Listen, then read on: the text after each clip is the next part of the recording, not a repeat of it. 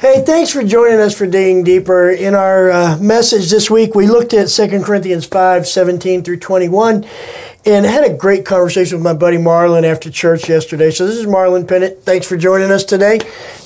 He's making his Digging Deeper debut, but we had a great conversation with some thoughts and ideas in the lobby after church yesterday. He happened to come by this morning, and I'm like, dude, let's replicate that conversation we had yesterday, but let all of you overhear it this time. So here's what we're going to start with. We're going to start with 2 Corinthians 5, verse 17. Therefore, if anyone is in Christ, he is a new creation. The old has passed away. Behold, the new has come. So Marlon, here's a question. Yes, sir. We know we're a new creation in Christ. Mm-hmm. We know the old has passed away. Mm-hmm. The conversation we had yesterday was rooted in the idea of, okay, I know this, mm-hmm. but where and how does verse 17 show up in the practice of my life? Mm-hmm. So let's go to that place. In the practicalities mm-hmm. of being human, but also mm-hmm. being a new creation in Christ mm-hmm. and being the old self having passed away, how now do we live? Right.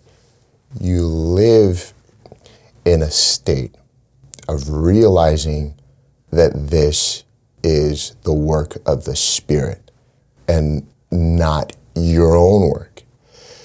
So what that looks like, it's a perpetual life of repentance. It's a perpetual life of prayer. It's a perpetual life of understanding that you're in need of God's Spirit because it's His nature that's making you alive. So as you dig, am I saying this right? Yeah. No, I'm loving it exactly how you're saying it. So as you dig in deeper to as you dig in deeper, you're realizing within yourself that you're unable.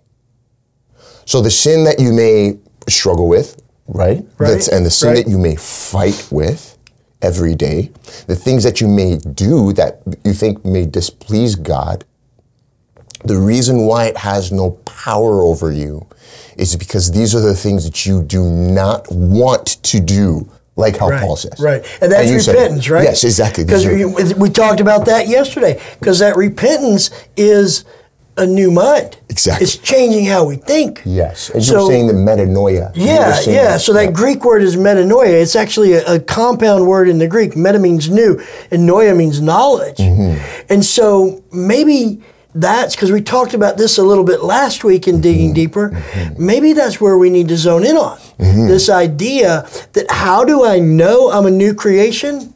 Because I don't want these things anymore. Exactly. Repentance then becomes a desire of my heart, mm-hmm. not a way to avoid punishment. No. And that's kind of what you were saying yesterday. Yeah. And I think, like, even to illustrate it further, it's like a wolf that has been changed into a cow, but still looks like a wolf, and still sometimes has the appetite for a wolf. But if you gave a cow the opportunity to eat meat, the cow won't eat it. Right. And this is what God has done. He's changed your nature in a way where you will desire only grass. Right. But you still have to fight this old way that you were. Right. And you still kind of look like it. Yeah, and so taking that a step further, as this cow that used to be a wolf, if it decides I'm going to taste meat, it gets sick. And that's what happens to us. As people who are a new creation in Christ, the old has passed away. Mm-hmm. That old stuff is still here. Still there. And we might have those appetites at times. Yep. But if we feed those appetites, we get sick. We get shameful. We get guilty. We get upset. We get depressed. We get overwhelmed. We get all those things that come from trying to live off of food that does not sustain who we are now. And that is important to understand, because the fact that you're getting sick means that you're being renewed. Right. So how do I know I'm a new creation? Because the stuff that used to feed me now actually makes me violently ill. It makes me so sick. there's the new creation. That's how you know you're being renewed. Yeah. And if it's like a preacher, a good preacher one time said this, Pastor Terry. As opposed to the one we have. We have a good preacher right here. Everybody knows that. But he said, somebody said to him, I don't know if I'm saved. I don't know if I'm saved. This was actually Brother Paul Washer. I don't know if people know him or not. But he said, I don't know if I'm, a saint came to him, I don't know if I'm saved, I don't know if I'm saved, because he still had the works-based system in the back of his mind. Right. He understands salvation through grace alone. He understands Jesus Christ, but he just doesn't know, for some reason, he can't reconcile with himself that he's saved. And he's going to this preacher and he's asking, how do I know that I'm saved? Right. Because he's in the Word, he's in Scripture, and he saw, let every man work out their salvation with fear and trembling. Mm-hmm. And so now he's in fear and he's in trembling, and he's in front of this preacher, brilliant preacher, and he says, I don't know if I'm saved. I don't know if I'm saved. How do I know? You know what this pastor actually told him to do? Yeah, let me hear. He said, take your credit card, and go and live a worldly life. Use all the money you have. Divorce your wife, treat her badly, cheat, do whatever you want. Do whatever you want. Go and do it. And he paused and he's like, but I can't. He's like, no, I'm telling you, as a pastor, this is the advice I'm telling you. Go and do it. Go and steal something. Go and do drugs. Do whatever you want. Go and do it right now. Leave this place and go and do it. That is what I'm telling you to do. Go. And he said, I can't. Yeah. I can't. Why? I can't. And he said, this is how you know you're saved. Right. This is how you know you're saved. Yeah. Because you do not want the things of the world, because God has put a new nature in you. That nature is just being renewed every day and being strengthened every day. So yes, you may fall sometimes. Yes, you may bleed sometimes. But it doesn't mean that you're not saved, because what you said on Sunday, which is perfect. Being saved has nothing to do with what you're doing. It has everything to do with the position that Jesus Christ has put you in because of his sacrifice. And that's the thing that we need to understand. We think the evidence of salvation comes through our actions, through our practices. But the reality is the evidence of salvation shows up first in our desires. Right. What we want. And that speaks to nature. So I think 2 Peter 1, we got to keep hammering that idea that you are now a partaker of the divine nature. Am I perfectly a partaker of it? No. Am I fully a partaker of it? No. Is it in me and growing and expanding and overtaking my desires and my thoughts and my mind and my will? Yes. Yeah. But what I cannot do when my old self, will, and desires show up, and they push back on that divine nature that's now in me, what I cannot do is question my salvation, my position in Christ. Because the only thing that does is to say, Christ, I'm not sure that you're adequate. There you go. And this is part of the conversation we had after church. The idea of it's pride. And there you go. And it's a pride that says somehow I am such a good sinner that I have the capacity to out-sin God's grace. And yet we hear people in church all the time, and they act as if it's some deep act of spiritual humility to question whether or not God can forgive them. Yeah. And that's no act of spiritual humility. That's a diminishment of the sacrifice of Jesus Christ to say, God, I'm not sure that you can forgive me. I would go so far as to say, and we can hash this out at some other point because it's more than we can talk about in a conversation here. But I would go so far to say that even if you fail to understand the finality of the cross, that's an act of pride. Yes. So to stand and go, oh, I've sinned and I need to ask Christ to forgive me. He did. He did. He did it at the cross 2,000 years ago. Once, as Hebrews says, once for all. Yes. And so the finality of that isn't come when I make a mistake and I go, oh God, can you take me back because I've done this horrible thing and will you forgive me? The finality means as far as the east is from the west. Yeah. So in every moment when I sin, when I live into that old nature, my very next breath, and God's economy can be one of absolute freedom. Right. Instead of shame and guilt. So, question: what does your prayer life look like? Understanding that, like you. Okay, I've sinned. Okay, I've sinned. I've come short of the glory of God. I feel ashamed.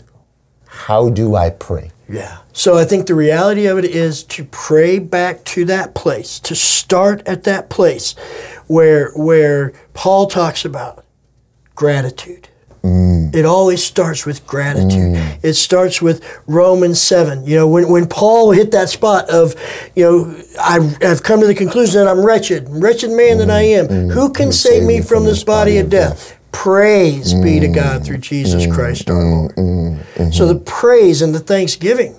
Yeah. I think when our sin flares up, when our even recalling of our sins flares up, we should view that as an invitation to say, God, I am so grateful for the finished work of Christ on the cross. There you go. I'm so grateful that you put your nature in me. I'm so grateful that the old has passed away. Yeah.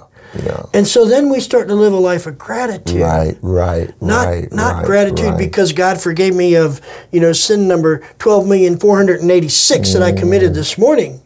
But gratitude that I have been forgiven all this time, even when I failed to live into the finality of forgiveness. I know I'm still forgiven. And so I'm grateful for this life. So when Paul, he talks about how how he was given a thorn in his flesh, yeah? And he prayed, can you take this away? Right. And in the Bible, correct me if I'm wrong, the Bible, I think Paul had said that this had been given to him so that he would not become conceited. Right. So, like, is this, I guess what I'm trying to say is, or what I want you to explain as well is, should we be just a little bit more gracious to our own selves? Absolutely. Especially with sin patterns. Right. Because, here's Paul, and we don't know what that thorn in his flesh was. He never says. We don't know if it was a person who followed him around, who was an emissary of Satan trying to disavow him and undermine him. We don't know if it was a sin pattern in his life. Heck, for all we know, it might have been his singleness. Right. We don't know. Right. But the idea that somehow we can receive God's forgiveness after we kick our own rear ends for sinning, again diminishes Christ. Right. And maybe that's the starting point. But here's the other dirty little secret. If I'm not gracious with me, I'm never going to be gracious towards you. Yeah. And so, you go back, we're kicking off this weekend, we're going to start with Mark 12, 30 and 31. Love your neighbor as yourself. Implied in that is that I see me the way God sees me. And so I need to see you as an image bearer of God, certainly, but I need to see me as one too. So you understanding your position in Christ helps you, or enables you, I should really say, to love others the way the Bible commands us. Right. Because that's the only thing we have. The only thing we have is who we are in Christ. And so to not find that, press into that, desire that, seek that, will always create an obstacle between me and others who God's image is in. Yeah. So, man, this is good stuff. We could talk for a couple hours. Oh, man. And it would be not quite enough. And not enough. So, Marlon, I appreciate you, brother. You know I love you, and I appreciate you taking this challenge at the last minute. Anytime. So just know this, if you're watching and you show up at the church for some unrelated reason, you may get tossed into the chair and have to explain some deep theological truths to us the way Marlon just did. Pay attention. Hey, listen, I appreciate you guys watching this, and we want to just encourage you to have a great time of discussion in your group. I want to pray for you as you head into that time. And I know that having some conversation like we just had is always a blessing because you see and know God in ways I don't. And I hope that I see and know God in ways you don't. Of course. When we come together and have this conversation, we both get a bigger picture of not only ourselves, each other, but of God. Iron sharpening iron. There you go. There you go. So let me pray for your discussion time. Father, I'm so grateful for all of our groups that get together. And Father, we're grateful that we're a new creation in you. Teach us how to live into that. Teach us how to live from that source of your nature in us that changes everything, that alters our desires and our willings and brings healing. All the things that allow us to live fully in you and you fully in us. And so God, I pray that you pour that blessing out in the name of Jesus on our groups as they have this time of conversation and connection, seeking you, drawing closer to each other. Amen. Amen. Thanks for joining us and have a great time in your group.